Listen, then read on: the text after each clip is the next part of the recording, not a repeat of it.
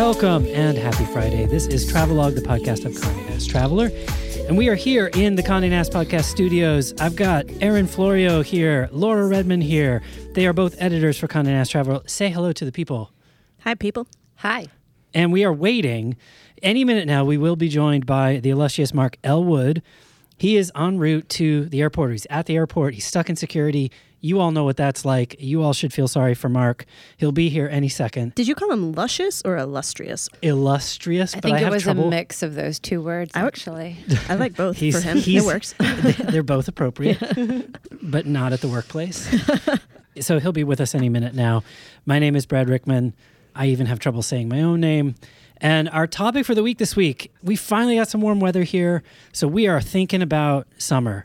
And so we're here to tell you where you should be traveling this summer. You guys got any plans? You going anywhere? Yeah, I'm heading to Ireland at the end of June for a week with the family. We're doing a big multi-generational family trip, and we're going into Cork and Killarney, and we're going to stay, at those big manor houses with lots of lawn and pubs all around. And There are going to be children, many children? Many, many, many children. Many children? Okay. Yeah, I'll report back. Okay. Where are you going, E? I'm going to Spain, actually, at the end of the month, Memorial Day weekend for 10 days. Favorite. We're in Spain. Flying into Madrid. I'll be there for about 5 days, and then I'm going to Ibiza. And then I actually have 4 days that I don't have any plans for yet because I was going to go to Granada or Cadiz, and now we're thinking of going somewhere else. So Why did you decide not to go to? Yeah, I thought you really wanted to try Cadiz. we still might. The problem is that it's hard to get there from Ibiza. I mean, it's going to take, I'm flying in from Ibiza to basically another resort town, and the transport between the two is not that great. You have to do a layover. So I don't know. What's your Ibiza trip going to be like? So actually, You gonna party or are you gonna yeah, chill? well, it's always a little bit of a party in Ibiza. Usually for some people, it's a lot of a party. But this is going to be my first time there, doing it in a very different way. So I've been in the past, but I'm actually going with 5 children under the age of 5 this time. So Laura will report back on Ireland, and I will definitely report back on what Ibiza is like when you've got 5 kids under the age of 5. That sounds like a better story, period. I mean, it's something I'd read, and I will probably write it. I mean... Well, I've confronted this, not to go too far off a tangent, but confronted this in different places. Some will have very lax rules about whether you can bring a baby into a bar or a restaurant or a music club, because we test it literally everywhere we go with our little 1-year-old. Can Ibiza, do they have strict rules? Can you bring a kid to a restaurant or a bar? You're going to want to make rules even if they don't have you know rules. what? We had, it's not my children, it's my niece and my nephews and my sister and her friend. And what my sister has done, they have a service in Ibiza where you can pre-book babysitting hours, and so that's what we've done when we want to go out. Brilliant.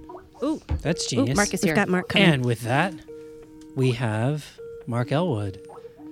So I was going to say Formentera is very close. I did the trip that you're talking about in reverse and flew into Ibiza from Malaga. Oh yeah. So we went from Malaga to Ibiza. So we did that thing. It is kind of a pain, but Hi. Formentera is very easy and a great place to chill out. I was thinking Formentera or Mallorca. Yeah. Yeah. Okay, those are both great.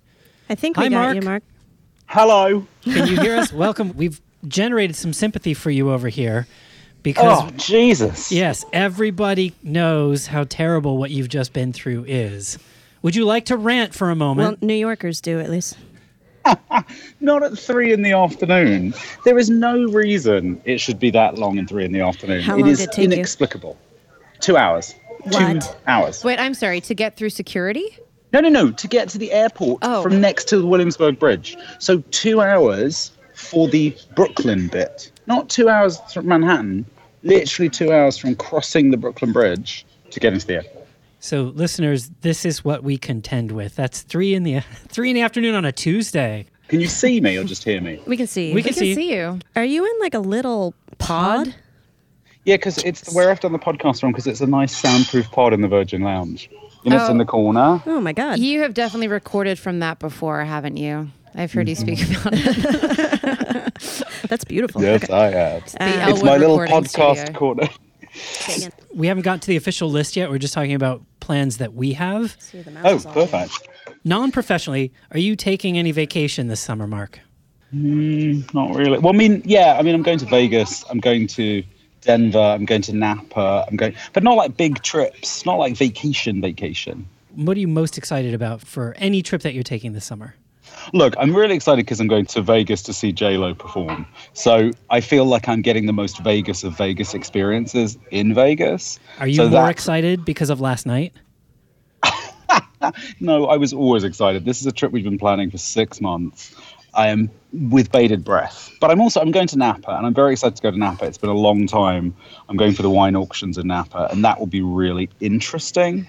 But if you're asking me where I'm going to enjoy myself the most, really good seats close to J-Lo, singing along to everything, that's what I'm going to enjoy. I love it. What was last night that you referenced? The Met Gala. Oh. And many folks, I know there are split opinions about this, but I did hear from some people that they felt she had won the Met Gala. Okay. I know not That's a whole everyone other agrees. podcast. What did you think, Brad? You're not going to believe this, but I actually didn't watch the Met Gala stuff. My wife was dutifully watching it.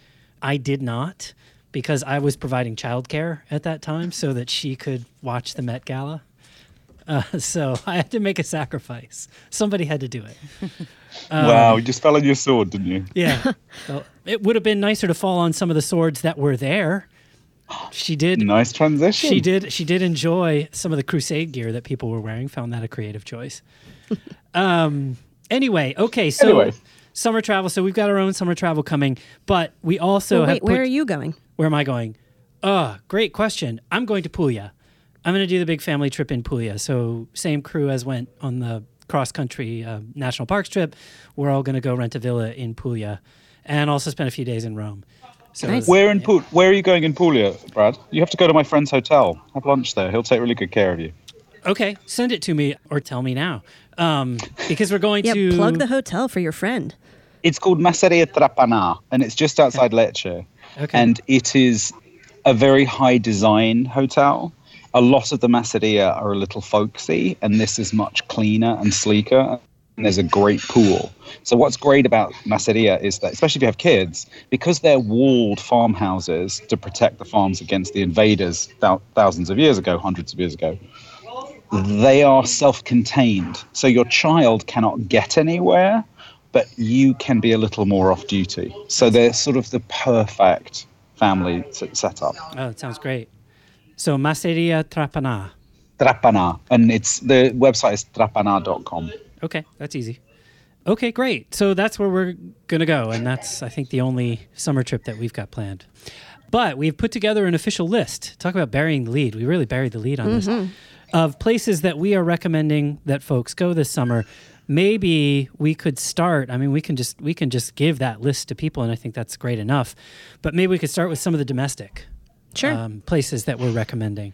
And know, too, that we kind of agonize over this list because you just heard a bunch of places that we are all personally going that didn't make the list. And we could make it our where we're going this summer roundup, but then you end up with a lot of family vacations that maybe our families don't want us talking about.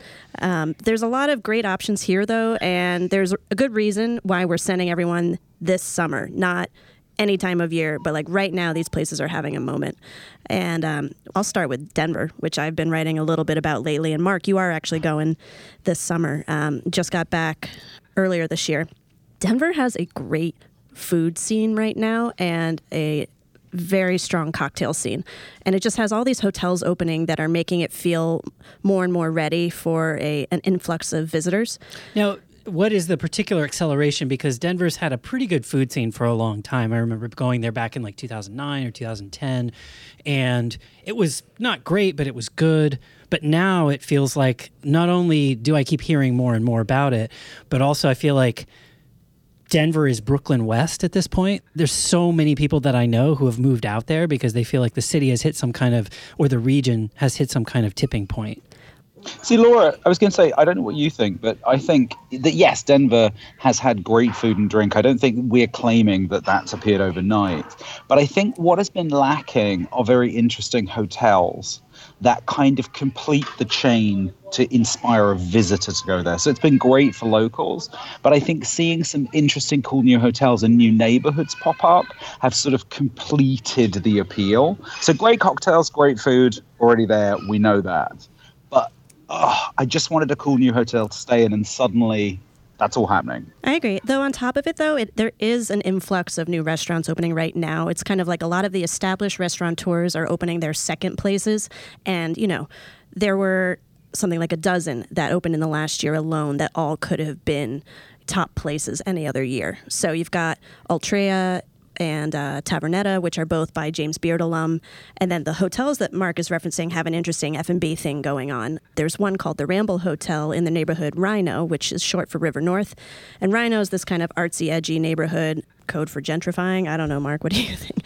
Very much. I think, friends of mine who grew up in Denver said 20 years ago, Rhino was a really rough neighborhood. Quite tough, the kind of place that they always knew, you don't really go in there for like a night out. And it has been received a major kind of safety boost. But yeah, it's being gentrified. Make of that what you will. But it's definitely a neighborhood that 20 years ago didn't at all resemble what it is right now. Right. So you've got Rhino with the Ramble Hotel, which is just opened. And they have Death & Co., which is we're big fans of here in New York. They are having one of their first non-New York openings, and they're kind of taking over all of the food and drink and restaurant options in the Ramble. So there's the lobby bar. There's going to be a little, 6-stool bar. There's an outdoor garden. And it's just really impressive cocktail culture on top of a city that already does their cocktails, really well. But you've got New Yorkers relocating to Denver. I mean, yeah, they're pretty snobby. The other thing that I think is interesting about this is recommending Denver as a summer destination. There's a lot of proximity there. Mm-hmm. Can you guys talk a little bit about what you also get? So you're getting this great urban experience now that's getting better and better. What else is around that area that you can tap into if you should go out there? Denver is a lot like Seattle, Portland. You've got Northwest cities and Central West cities that are just fantastic in the summer. It's kind of the way I described it. I think it's like they've been in training all spring to get ready for bathing suit weather, and they are ready to go. And when they go, it's farmers markets, outdoor movies. Everyone's on bodies of water, kayaking. People are just outdoors all the time. And right outside of Denver, especially, is Rocky Mountain National Park and Estes Park. And there's just fantastic hiking, biking. You have to be okay with the altitude change and don't try to do what you normally do. You have to ease into it a little bit. But it's absolutely gorgeous. And there's just that many more options in the summer. I would sooner go in the summer than the winter any year. I have to say, regular listeners will know that I'm allergic to the outdoors, and I wish everything was concreted over just so that plants could be retained where they need to be. But my first ever trip to a big city in America was to Denver. So it holds a great affection in my heart, and I love it there. I always say to people, when you're going to thin altitude like that, you're not going to sleep as well as you think. There's nothing you can really do about it. Same thing happened to me in Bogota. So just remember, bank on your sleep, and it's a good excuse to stay out late drinking and eating at all those amazing bars. But remember, the altitude change for most of us is a little bit of an adjustment. Yeah, if you're normally like a 5-miler on a run, you're going to be a 1-miler and you're going to be embarrassed about it, but just kind of accept it. So another one that we have on the list that I think is worth mentioning is Detroit, right? Detroit has been in comeback mode for, 5 years now, something like that, 6 years, 8 years. I don't know. And it seems like this year we're feeling like it might have actually crossed the threshold. What is it about Detroit that we're really loving this year? Yeah, it actually is sort of similar to what Laura just described about Denver. And Brad, you're totally right. I feel like for the past 2 years, we've been like, can we talk about Detroit now? Can we talk about Detroit now? And now we're finally like, yes, finally this summer we can talk about Detroit. And a lot of it has to do with Mark's point about Denver was, they've been rebounding and they've been rebuilding for quite a while. And there's been some interesting art regeneration and sort of urban renewal projects happening around the city. But they've just had this explosion of really amazing hotels. And that can make all the difference because these are the type of hotels where it's not just that now you have a good place to sleep, but these are the hotels that have become like pulse points for the locals themselves. So you've got hotels like one of our favorites is the Foundation Hotel. It was on our hot list. It's in an old fire station, and if you look at the building, it's really amazing. Like they've kept all the old arched windows in place, and that's where they have this huge, beautiful bar set up, and it just looks really glamorous and very heritage building, but also very modern. And it's become this place where the designers and the people that work in the galleries and the artists and people that are aiding this resurgence of Detroit are now hanging out. So there's a lot of cool, renewed energy there. People are getting excited about the city. Another hotel we like is the Trumbull and Porter Hotel, which is like an old motor, so kind of like nods to old Detroit. It's like an old, it was an old motel that they basically just redone. It opened earlier this year, I believe, or maybe at the end of last year. But go ahead. Erin, I think you're making a really good point. When we were talking about hotels, I think hotels used to be assets that largely catered to visitors. And the new kind of hotel, that post-acification where the lobby is really a communal space for whoever is around, has meant that when hotels arrive, they're assets for the locals as well, and it gives you a bridge. So in both of these cities, what you've gotten is the hotels have become extra places for the locals to hang out in, but they also bridge the visitors in. They're sort of much more welcoming. That's a different style of hotel. And I think that's helped both of those cities, that approach has helped both of those cities really kind of bump up, and that's why we're talking about it. Do you know what I mean? Yeah, no, absolutely. And we actually have this thing that we say sometimes here, which is kind of like travel nerdy talk, but we say like hotel as piazza. Like, you know, this is where everyone in the city is kind of coming and hanging out and having coffee, having drinks. That's where you see the nice cross-section of who is sort of defining a city now. In America, like quite often, it's a hotel. It's the lobby bar. That's just the new wave of hotels. The Trumbull and Porter is interesting because of what you were describing, where I stayed there a couple of years ago, like immediately after they had opened, when not all of the facilities were there yet. It was like a very early visit. And one of the things that they had not yet opened but were setting up that I would have liked to have gone back and visit was this outdoor space that is kind of a communal hangout space that seemed very cool. And what they had done in taking a kind of classic motel space, you know, like there's a big parking lot. It's in the Corktown area, which is a little bit, it's close to downtown, but it's not like right in the middle of downtown, had left them with a lot of space. And so they could have a lot of hangout kind of spaces because of the way they taste low, but there's a lot of kind of like horizontal space for them to work with. And it was obviously targeted toward young local people who want to hang out and like listen to music, drink some beers, whatever. And they had very clearly sort of said, we're going to try to make this place relevant, not just for people who are coming from out of town, but as a sort of social scene. Yeah, I think Detroit is going to start stealing some of the crowd from Chicago. I mean, not immediately, but I do think some of the people that might have opted for like a Midwest city break to Chicago now might actually be excited about going to Detroit instead. I'm curious about any listeners, because I think there's an eternal battle about that. And Detroit, you know, historically had this amazing reputation and then went through some really tough times. And I'm curious if listeners who are booking that Midwest break, if they are feeling that finally shall I go to Chicago or shall I give Detroit a go? Because I know exactly what you mean, Erin. And I wonder if that really is happening, because I almost booked a trip to Chicago in the summer. It's a little too hot for me. I used to live in Chicago. Chicago in the summer is a little brutal. So it'll be the fall. You are an English boy at heart. Oh, you have no idea. Chicago in August. Kill me now. But, you know, I thought maybe we should go to Detroit instead. So I think we're on the same page. I'd be curious if any listeners have gone through that process.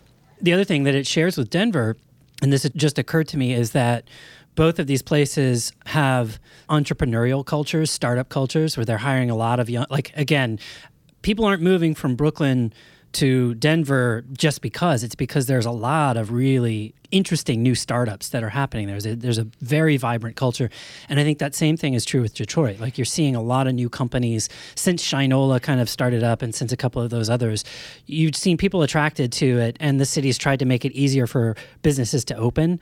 And that seems like a bellwether, right? Like, follow the entrepreneurs. Yeah, no, absolutely. And I was actually at a conference where people from Michigan gave a big presentation, and the technology and the app technology that Detroit has been investing in terms of like city planning, how to get around, urban planning, it's like something like San Francisco could probably like take lessons from it. There's a really big push in that. So I think you're right too. So getting a little bit less urban here, but still staying in the U.S., Ojai, which is a place that I think, again, interesting that we're calling this out, because Ojai has been known and popular within California, and particularly Southern California, for a long time, but not so much outside the state. I feel like outside of that little corner, people don't really know about Ojai. Yeah, and Ohio went through a rough fall, like much like Northern California and areas around LA. There were just some awful fires that kind of ravaged the state.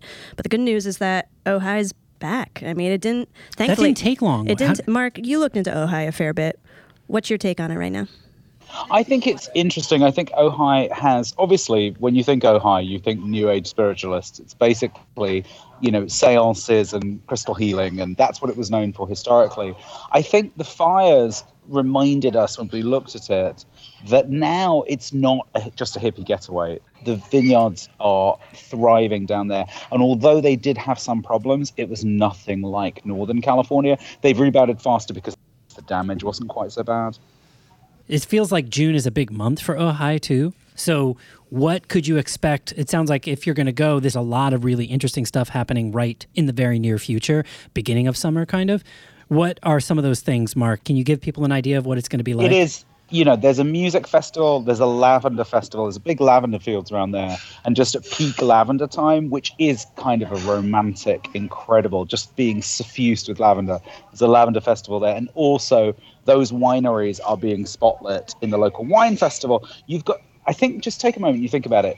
There are 60 local vineyards, 60 around there who will be showcasing. That's not all there are. Those are the ones participating. And then, of course, there are 30 craft breweries. Wherever you see wine, you now see craft beer. So there's a really kind of nice, again, it's that little artisanal, it's a real cliche, but it's that little artisanal moment is happening in Ojai because it's a little off the beaten track. It's a little overlooked, and it allows people to do that. It's a little more affordable. How would you compare it to Napa Valley, for example?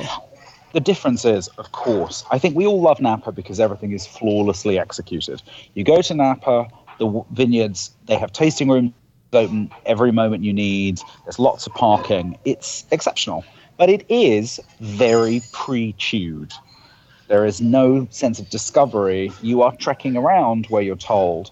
I think what Ojai makes Sonoma look, over-organized and well-trodden. These are vineyards that will have a little tasting room and maybe someone that you ring the bell and ask them for a sample. There's still a sense of discovery, and I think that's really fun. Ojai and Paso Robles, which is another Southern Californian wine region, get very overlooked, partly because Napa and Sonoma market themselves so much better. And you are getting Napa and Sonoma 20 years ago. And it's Southern California. You go to LA and drive up.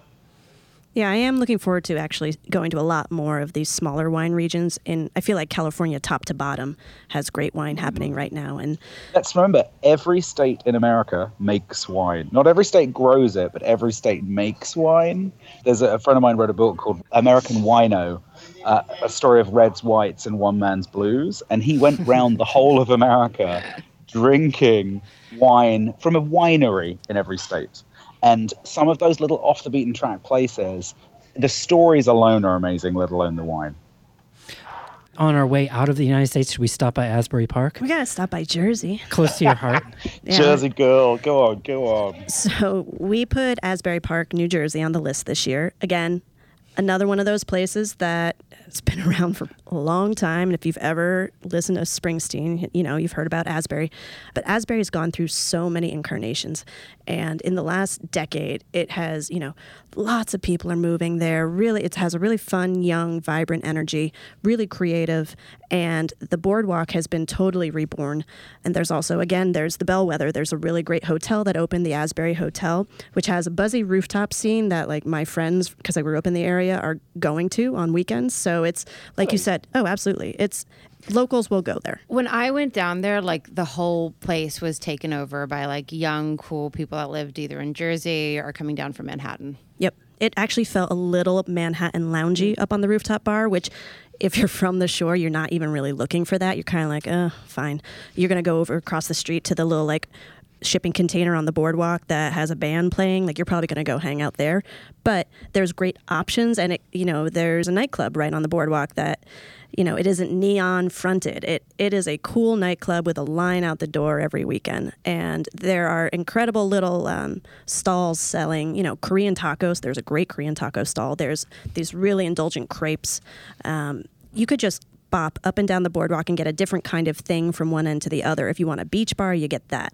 I have to say though, the one thing that I really liked about Asbury Park, like we're touting all these like advances and, you know, the Korean taco stand and this cool, you know, new hotel, which is all great. And I know that's what's making people go back there. But what I loved is like, it's just so Americana. Like there was like the mini golf on the boardwalk and like this weird water fountain. You probably know what I'm talking about, but it was like, yeah, this is where foreign travelers to New York should come if they want to tack on real America in a real Americana way. Like, and I kind of loved that about it. Do you know, Erin, it's funny because I was going to say Laura's biased because she's a Jersey girl, so she would say it's nice. But I love the Jersey Shore. I think, you know, the Wildwoods, Asbury Park, when you are an incomer to America, there is something so Americana. You said it, Americana, not American, but Americana. What you want is not the rundown. Some of those towns have had really tough times, so you go and it feels a little wistful. This doesn't. No, but okay, yes, fine. It's got the boardwalk thing going, and it doesn't have rides like Coney Island does, but it is absolutely. It's America. It's fine. like you're going to go to a diner and have a piece of cherry pie, and that's all good, you know? Like, I love that about it. But there's also like a great Mediterranean restaurant. Oh, listen to her. No, look. There's a really good thing there's a America. great brewery in town. You should also get off the boardwalk and go into downtown Asbury. There's excellent restaurants and bars. There's a massive brewery whose name I think it might just be Asbury Brewery. It's huge rooftop bar again.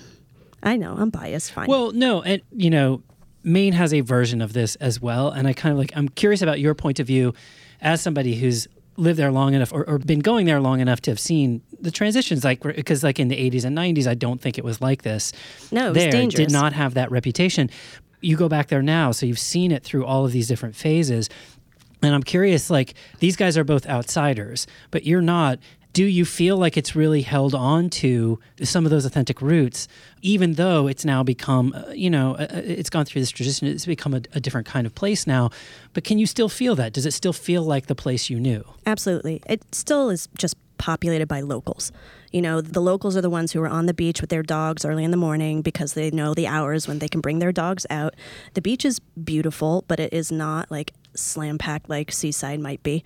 It's low-key still. It is not overrun. I think that's what I kind of love. I guess if we talk about it enough, more people will opt for the Jersey Shore over, you know, maybe Long Island in the summer. Plug. But let's hope so. But you can still go to the Stone Pony and catch Which a show is there. That is classic That's Asbury. the place where Springsteen got his start. I mean, I saw Springsteen there, and he still will show up at small venues. All right. This is just really unseemly. Now you're just showing off. All right. Let's leave the U.S. and let's go. We went very north. One of the things I was struck by about this list is there's a lot of Northern Europe here. So let's walk around Northern Europe a little bit. Iceland. Come on, guys. What is there new to do in Iceland? Everybody's been there already. We've all seen it on Instagram. I'm still the only one. But there is actually something new in Iceland. What's new in Iceland? Yeah, well, when it felt like everybody in the world was going or had been or was still there or, you know, the whole world was in Iceland, it almost got a little bit just kind of too difficult to deal with. And it was sort of off-putting for a lot of travelers because everybody was at the same places. Everybody was where you wanted to be. It wasn't just off-putting for travelers. It was off-putting for Iceland. Oh, Iceland yeah. I mean, said, they literally collapsed under the weight of their own tourism, you know. And, you know, they were the architects of this model, and now they're trying to sort of re-engineer it a little bit, and they've done a good job, and they've opened up these new lodges, and they're trying to basically introduce a new level of tourists that has a higher spend and just inherently brings the crowds down. So one of the places that we swore we would never go back to because it was so crowded was the Blue Lagoon, which of course is ridiculous because you're not going to go to Iceland and not go to the Blue Lagoon. That's why you go in the first place. But a few months ago, this amazing retreat called actually the Retreat at the Blue Lagoon opened, and it sounds so epic. I think it's like one of those few properties that pretty much everybody in the office has been fighting over who gets to go first, you know. Basically, they've opened this beautiful spa-like retreat, which is a hotel and a restaurant on this private branch of the Blue Lagoon. And so you know how you can have beach bungalows and they open onto the sands? Your rooms here just open onto your own private entry point into the Blue Lagoon. Wow. Yeah. I know, that's unreal. It's so dreamy. Can I say, Go ahead. I am going to the retreat at the Blue Lagoon next week. Oh. And I'm... Who's showing off now? We hate you. But what I will say is, I first went to Iceland in 2002, and the Blue Lagoon was quite rustic. And when we had to prep to get into the Blue Lagoon, you had to strip naked, completely naked because there's no chemicals in the water, in a giant sort of boarding school-like shower where there's sort of rows of people with no curtains, no nothing, just all kind of lathered up. And it felt a little unluxurious, to put it mildly. It was a very strange, sort of, it was like being in prison, but with a spa. And I think, and then, Iceland did very well to get lots of tourists in, and it went bad in a different way. And I think they're really kind of pulling back, having kind of grabbed some money that they needed after the financial crisis. They're recognizing that you can't just have as many people as you can fit onto the street. And I think the retreat to the Blue Lagoon is a big sign of that. And don't worry, I'll send you pictures. That's great. I'm going to unfollow you on Instagram right before you leave. Yeah. Keep track. You can pick him up again when he comes back. Maybe. But just don't look at his wall. Also, Helsinki. Yeah. Give it up for Helsinki, somebody. Yeah, I have actually been sort of championing Helsinki for a little while. I feel like it's the Nordic capital that gets no love, and it's always in the shadow of Copenhagen and Stockholm, and to a lesser extent, Oslo. And I feel this year people are finally starting to pay attention to it. Again, comes back to a great hotel is opening, and it makes all of the difference. In this case, it's this hotel called the St. George. It's in this old newspaper building, and it's got great artwork from Ai Weiwei, and just a lot of cool, interesting, dynamic things happening. A really great restaurant called Andrea is inside as well. But, that might be the excuse why we're going this year. But Helsinki has always had some of the best design in all of Europe. I mean, it's where Marimekko comes out of. It's got some of the greatest architecture. And I think outside of Europe, it hasn't been that recognized for that. So it's a good excuse to go and check that out. Plus, the Finns gave us the sauna. And what Finns do better than anybody are these great sort of lakeside sauna retreats. And in the past few years, Helsinki has taken that, like Finnish national pastime, and they've modernized it and they've moved it into the city. So it's actually amazing. If you go to like the waterfront in Helsinki, and this is a city built like all over the water. I think Finland has more lakes than any other country in Europe, so there's just water everywhere.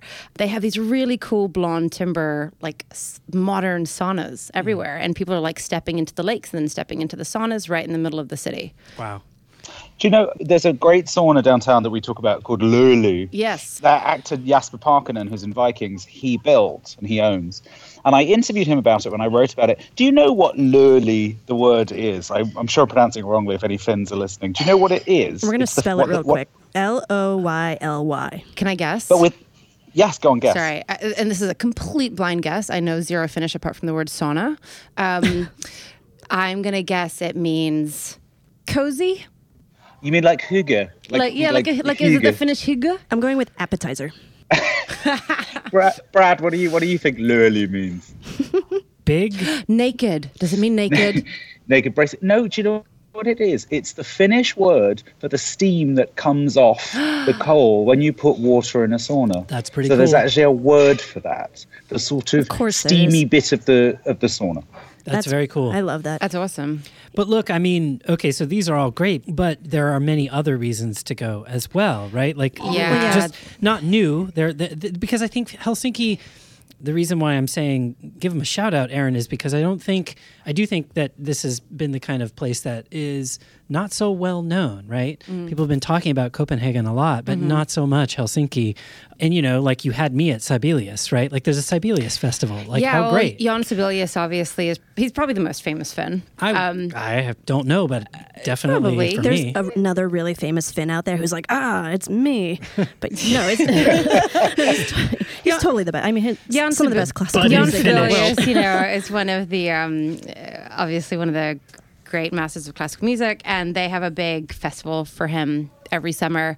And they also have a Jan Sibelius house museum. I think it's his house, and I think it's a museum, and it's just outside of the city, and that's only open during the summer. So that's also a nice thing you can tack onto your trip to Helsinki. You can do a free stopover in Helsinki if you fly Finnair, and there might be a lot of people flying Finnair if they're heading to the Baltics, if you're heading to St. Petersburg en route to the World Cup maybe this summer. Yeah, this year in particular. We were kind of debating whether to include a few other states in the region, or if we should mention St. Petersburg or Estonia, which is celebrating 100 years with festivals all over the country. I think there's a lot going on in that region this summer, and you could craft a little road trip probably out of it too. And they have a stopover program? Yes, I was going to say Finnair has a stopover program. And what I was going to say is that it's interesting because you would think that flying into St. Petersburg, there would be better airlift than there is. And the reason is that Russians need to get a visa to go to Europe, to go to the Schengen area. And most people from St. Petersburg will get Finland to issue them a Schengen visa because it's 5 hours drive from St. Petersburg, and will validate it. You have to validate it in the first country, the country that issued it, and then fly out of Helsinki. So Helsinki has become the secondary airport for St. Petersburg, and people transit through it for that reason. Okay, that's great.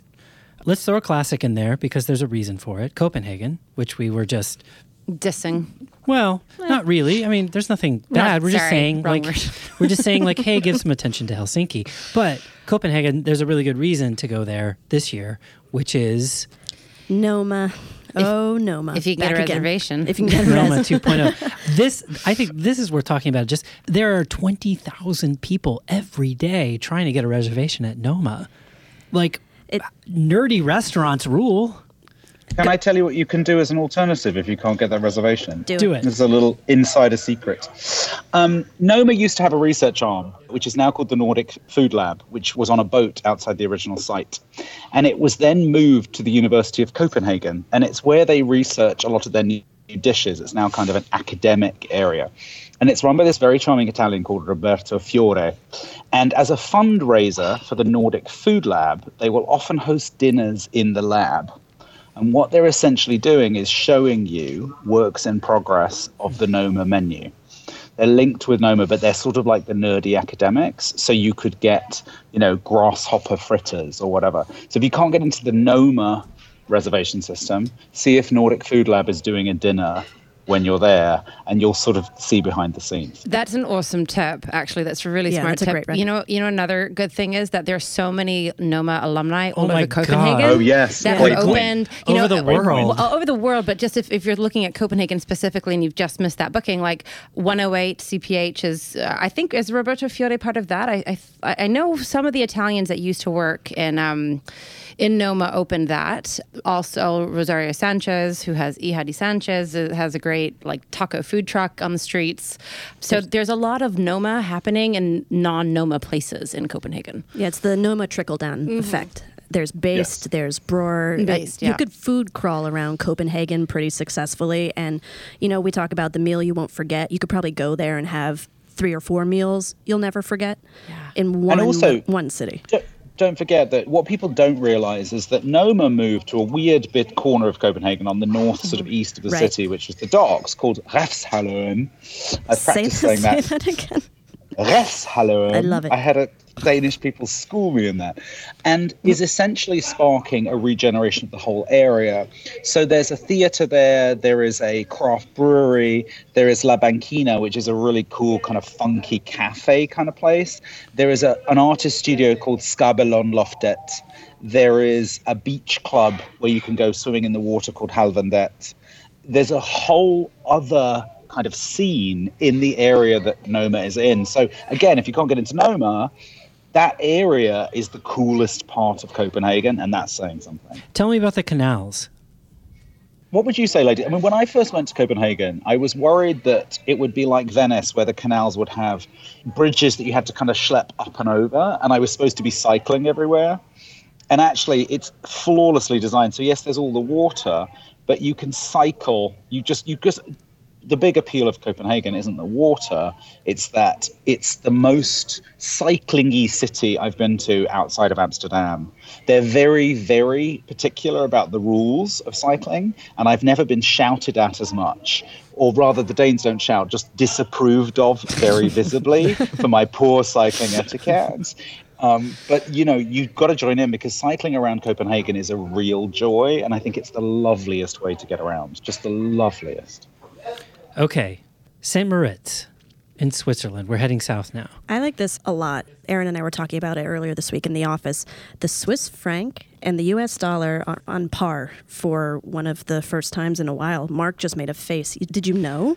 No. Yeah, I know. I didn't know that. That's insane. Yeah. Right. How can that happen? I have to be honest, I've been to Switzerland before, and one thing that has stopped me from going back is it's just so expensive because the Swiss franc always has such high value against the dollar. So like when I learned that too, I was like, oh, well now I'm paying attention, and now I'm like reimagining how I'm spending my summer. Right, because these wonderful places like St. and the lakes of Geneva, you talked about Lake Lucerne too at one point. These are places you might be heading to, especially the mountains in the winter. But if you consider St. in the summer, I mean, there are gorgeous hotels that will likely be, not half the cost, but a third of the cost off. Compared to the winter? Yeah. Yeah, I mean, they go down by, I think, about 20% compared to what you're going to pay for them in the winter. And the winter is still the high season in a place like St. Moritz. And St. Moritz is like Europe's winter playground. But in the summer, the snow goes away and you have these beautiful hiking trails and you have lakes everywhere. And another thing Laura and I were talking about is it's such a nice and more affordable alternative to Como or Garda, which actually are not that far away. And in fact, from St. Moritz, people do day trips to go to Como and to go to Garda. So this is like a really nice way to sort of tick the boxes that you get there, but maybe spend a little bit less. Is it on Lake Geneva? No, it's a different part of Switzerland. I mean, Geneva's west, it's towards France. Okay. And then St. Moritz is actually, correct me if I'm wrong, Mark, you probably know the geography better, but St. Moritz is German-speaking Switzerland, but it's not too far north of the Italian border.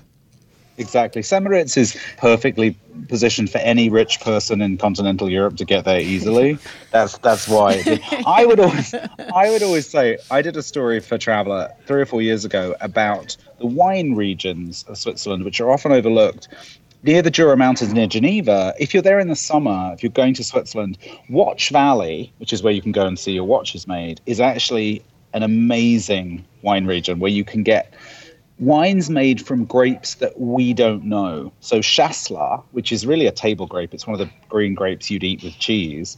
The Swiss turn into a beautiful, light, kind of crisp white wine that they eat with fondue a lot. So if you're in Switzerland in the summer, you can go to its vineyards, which again, we were talking about Ojai. Who knew that Swiss wine was so delicious? It's largely because they drink most of it themselves and they don't let other people get to it. Yeah, so it doesn't make it across the border. I second Mark. It is really good wine. It's better than I mean, you'd expect it to be decent. It's by France and by Italy, but it's really good. All right, I'm going to hit the gas. The Isla Holbox, can you clue me into that? Sure. So Isla Holbox is where I hope to make my next Mexican vacation. It's a really cool little island. It's kind of boho. We did a nice piece on it in the magazine a few months ago. You can find it on cntraveler.com. But it's just off the coast of Cancun, but it's kind of like always been exempt from all of those excesses that you get in Cancun. I think Undine's piece kind of alluded to this, that it's kind of like Tulum without the ruins, but also back in the 90s, before it got kind of discovered. 100%. It's like the Tulum before people started knowing where Tulum was on the map, or at least before the masses started to know where it was on the map. But people quite often discard the Caribbean and discard Mexico during summer because they think it's too stormy, and of course hurricanes blow through, but the hurricane path is only in a select part of that region. And Isla Holbox actually has really good weather during the months of July and August, surprisingly. It isn't their peak season, so you're going to get better deals. There's a beautiful new hotel that opened. Yeah, the Punta Caliza? Yeah, it's Calitza.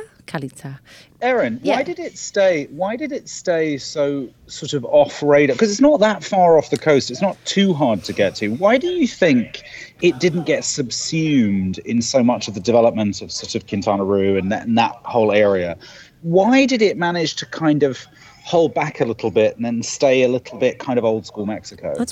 There's a nature preserve there, right? So I don't know that it's necessarily even a resort destination ever for locals. Yeah, right? I think it's kind of hard to get to, isn't it? It's a little hard. I mean, it's an extra jump. Once you've already made it down there, you might want to just sort of stop once you hit Cancun and you can hit the road. You have to, again, cross the sea to get there because it's an island. But yeah, that area that I think there's a reef, which is a nature reserve. I'm not entirely sure of like the development, but I bet that does impact how much you can develop on the island, and how much traffic can actually get out there. Right. Don't quote me on that, but I'm sure it has some type of an impact. I mean, it is small. It's 26 miles, right? So, I mean, how big is Nantucket? It can't be much different from that.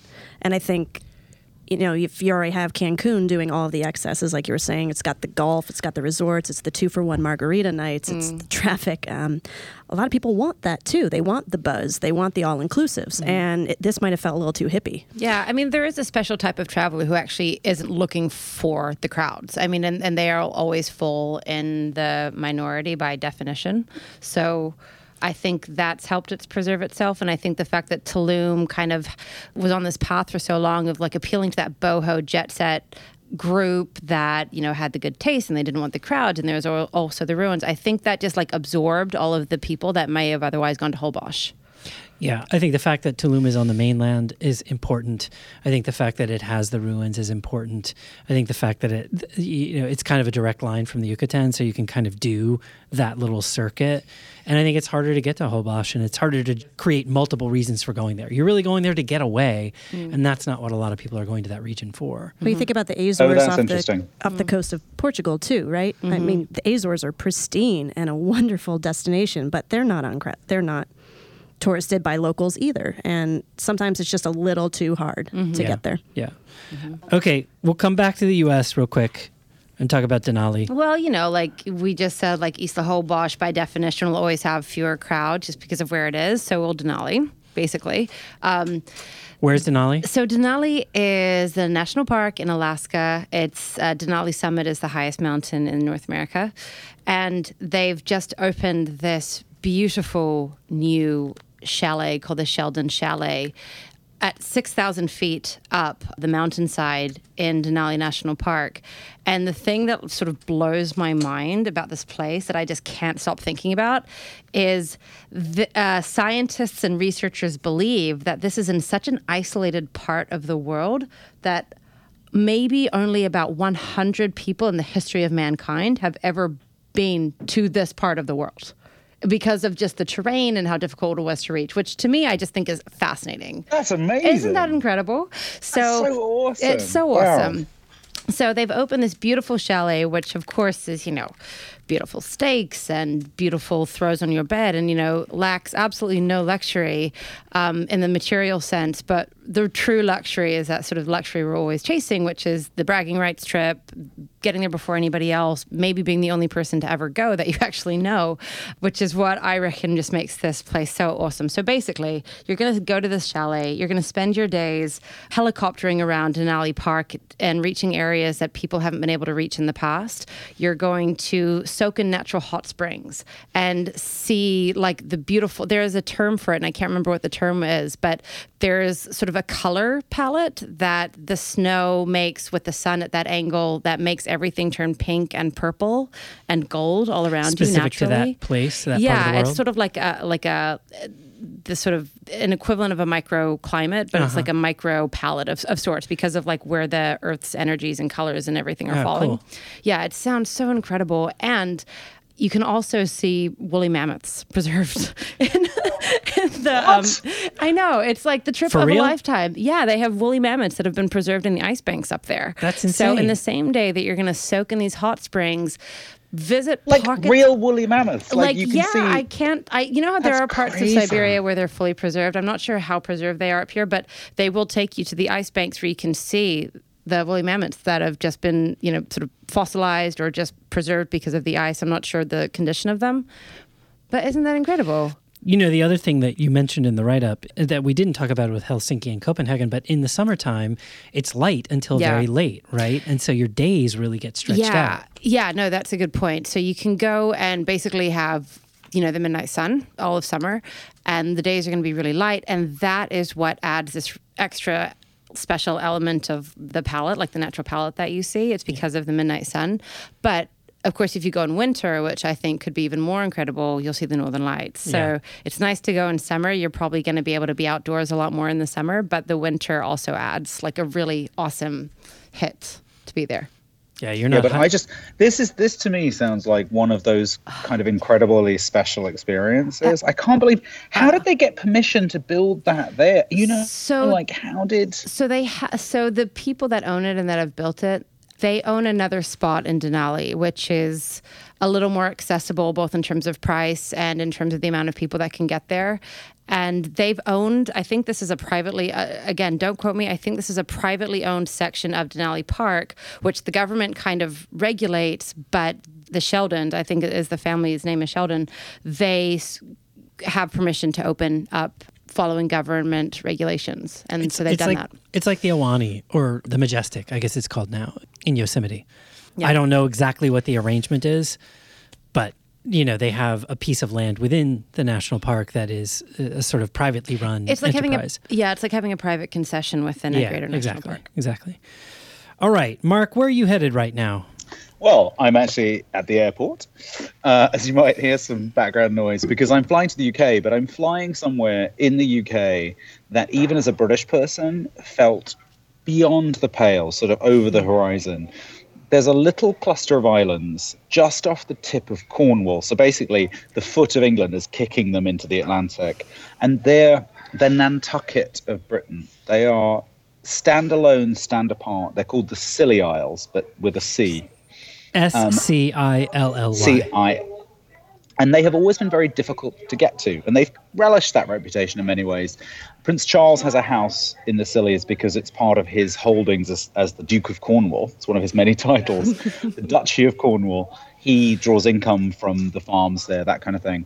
And they have relished their disconnection. And there are ferries, but the water is really quite choppy. I mean, you got to have a really strong stomach. This summer, they're restarting helicopter service from Penzance, which is one of the mainland towns that's closest. So you can actually whiz over to the main island. And then once you're on St. Mary's, the ferries are reasonably easy and the water's quite gentle to ricochet around the 5 major islands. And it is, if you think Nantucket is gorgeous and rustic, this makes Nantucket look like a bit of Brooklyn with a view of the water. The weather is different there, right, than other parts of England. Something to do with the Gulf Stream? What? So if you look at, I've talked before about my mother's family is from the Outer Hebrides, which is in Scotland. It's on the west coast of Scotland. And although it's very far north, it is surprisingly warm because the Gulf Stream runs down that part of the UK. So the Outer Hebrides are much warmer than they should be, given that they're sort of saying hello to Iceland if the weather's good. And the Scillies also sit on the Gulf Stream. So they will usually have quite Mediterranean weather. And on Tresco, which is the sort of toniest of the 5 islands, there is a garden. There's an incredible botanical garden that most gardeners say is the best one after Kew, which is Britain's headline-grabbing garden that's just reopening in London. It can keep many plants on Tresco that can't grow on the mainland because it's so much warmer. So it's not tropical, don't get me wrong, but for Britain, it's hella warm. And it's very exciting, although I must admit, I've checked the weather forecast, and the week that I'm there, New York is warmer than the Scillies, and it feels really, really unfair. Are you going to get rain? Is it temperate? What's it like? I'm going to get rain this week, apparently. I think the weather's very changeable. I'd be curious if we have any listeners who've been to the Scillies. I'd love to hear about it. Please tweet me because I'll still be there and let me know your favorite parts. It's a part of Britain that is very happy to be considered a little stand apart.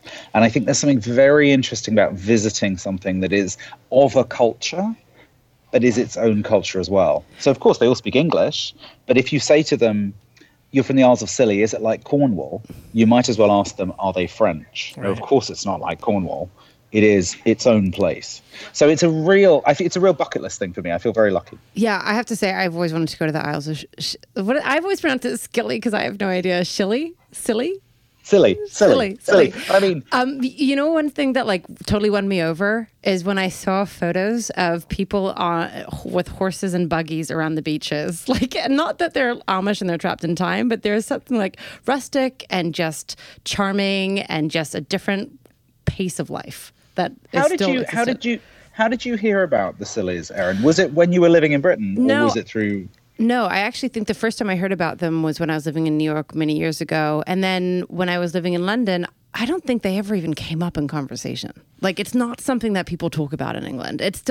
I still am always very surprised to remember that they exist, because it's not something that people even in England reference or go to. It really, you're absolutely right. And that's one of the reasons why I've always wanted to go, because it feels feels like magical. There's something weird. Yeah, there's something magical about it. Well, they feel like real life Brigadoons. Yeah. They're sort of shimmering into view every 4 years. Yeah. And if you miss that window, you can't go.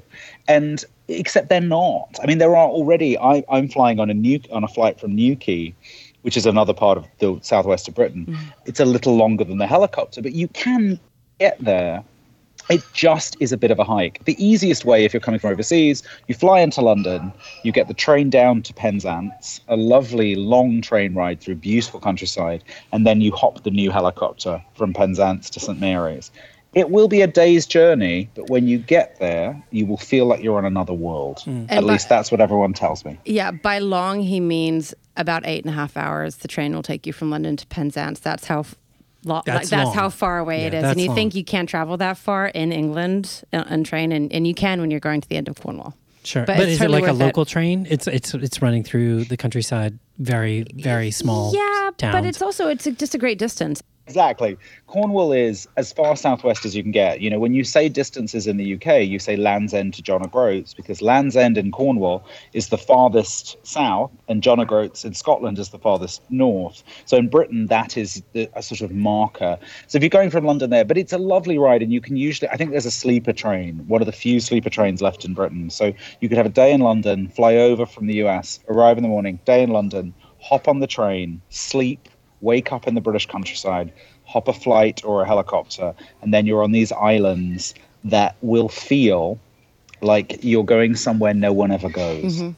I'm on a huge UK love fest right now. I just got back from Scotland recently, and just this sounds like such. It sounds both like very UK, because I found Scotland too is like very, very different from England. London has its own sort of way of being, and the UK as a whole feels like that more than like a lot of parts of the United States, right? Like the United States is homogenized more, I guess. Maybe is what I'm trying to say. Maybe not. You guys would have a different opinion because you both lived there, spent more time there. You know what I think, though? I just think England and the UK in general is so magical during summer. Like, I don't think we give it enough credit, because really it is so beautiful and green and lush because of all of the rain it gets throughout the year. And when the sun shines in the UK, it's really gorgeous. It goes crazy. It goes crazy. It's like the Northwest, but on steroids, in certain parts. And I don't think people consider the UK outside of London as much as they should when they're planning their European travels. Yeah, great point. So hopefully we inspired you, and I will let you know. You will see the story very soon. Yeah, you'll have to report back. Okay, thanks, you guys. Don't forget to subscribe to the podcast. We are on iTunes. We are on SoundCloud. Visit us at cntraveler.com. We do have all of these recommendations written up in our best places to visit this summer, and so you can find that there. The Women Who Travel podcast is going strong. We have a couple more episodes in the second season, so please subscribe to that. Check out what Lale and Meredith are doing. It's great stuff. And we are on Condé Nast Traveler on Facebook and YouTube. We are at CN Traveler on Instagram and Twitter. And please, as Mark was saying, do tweet at us. Send us your feedback. Let us know where you're going this summer, what you're excited about, and then report back to us after you get back, of course, in the fall. Mark, where can people get in touch with you? You can get in touch with me, as many people do, and I love it. We love hearing from you on Twitter at Mark J. Elwood with 2 L's. Aaron? Aaron_Florio on Instagram. And Laura? You can find me at Laura_Redman on Instagram and at Dannon825 on Twitter. And I'm at Bradrick. Have a great weekend, everybody, and happy travels.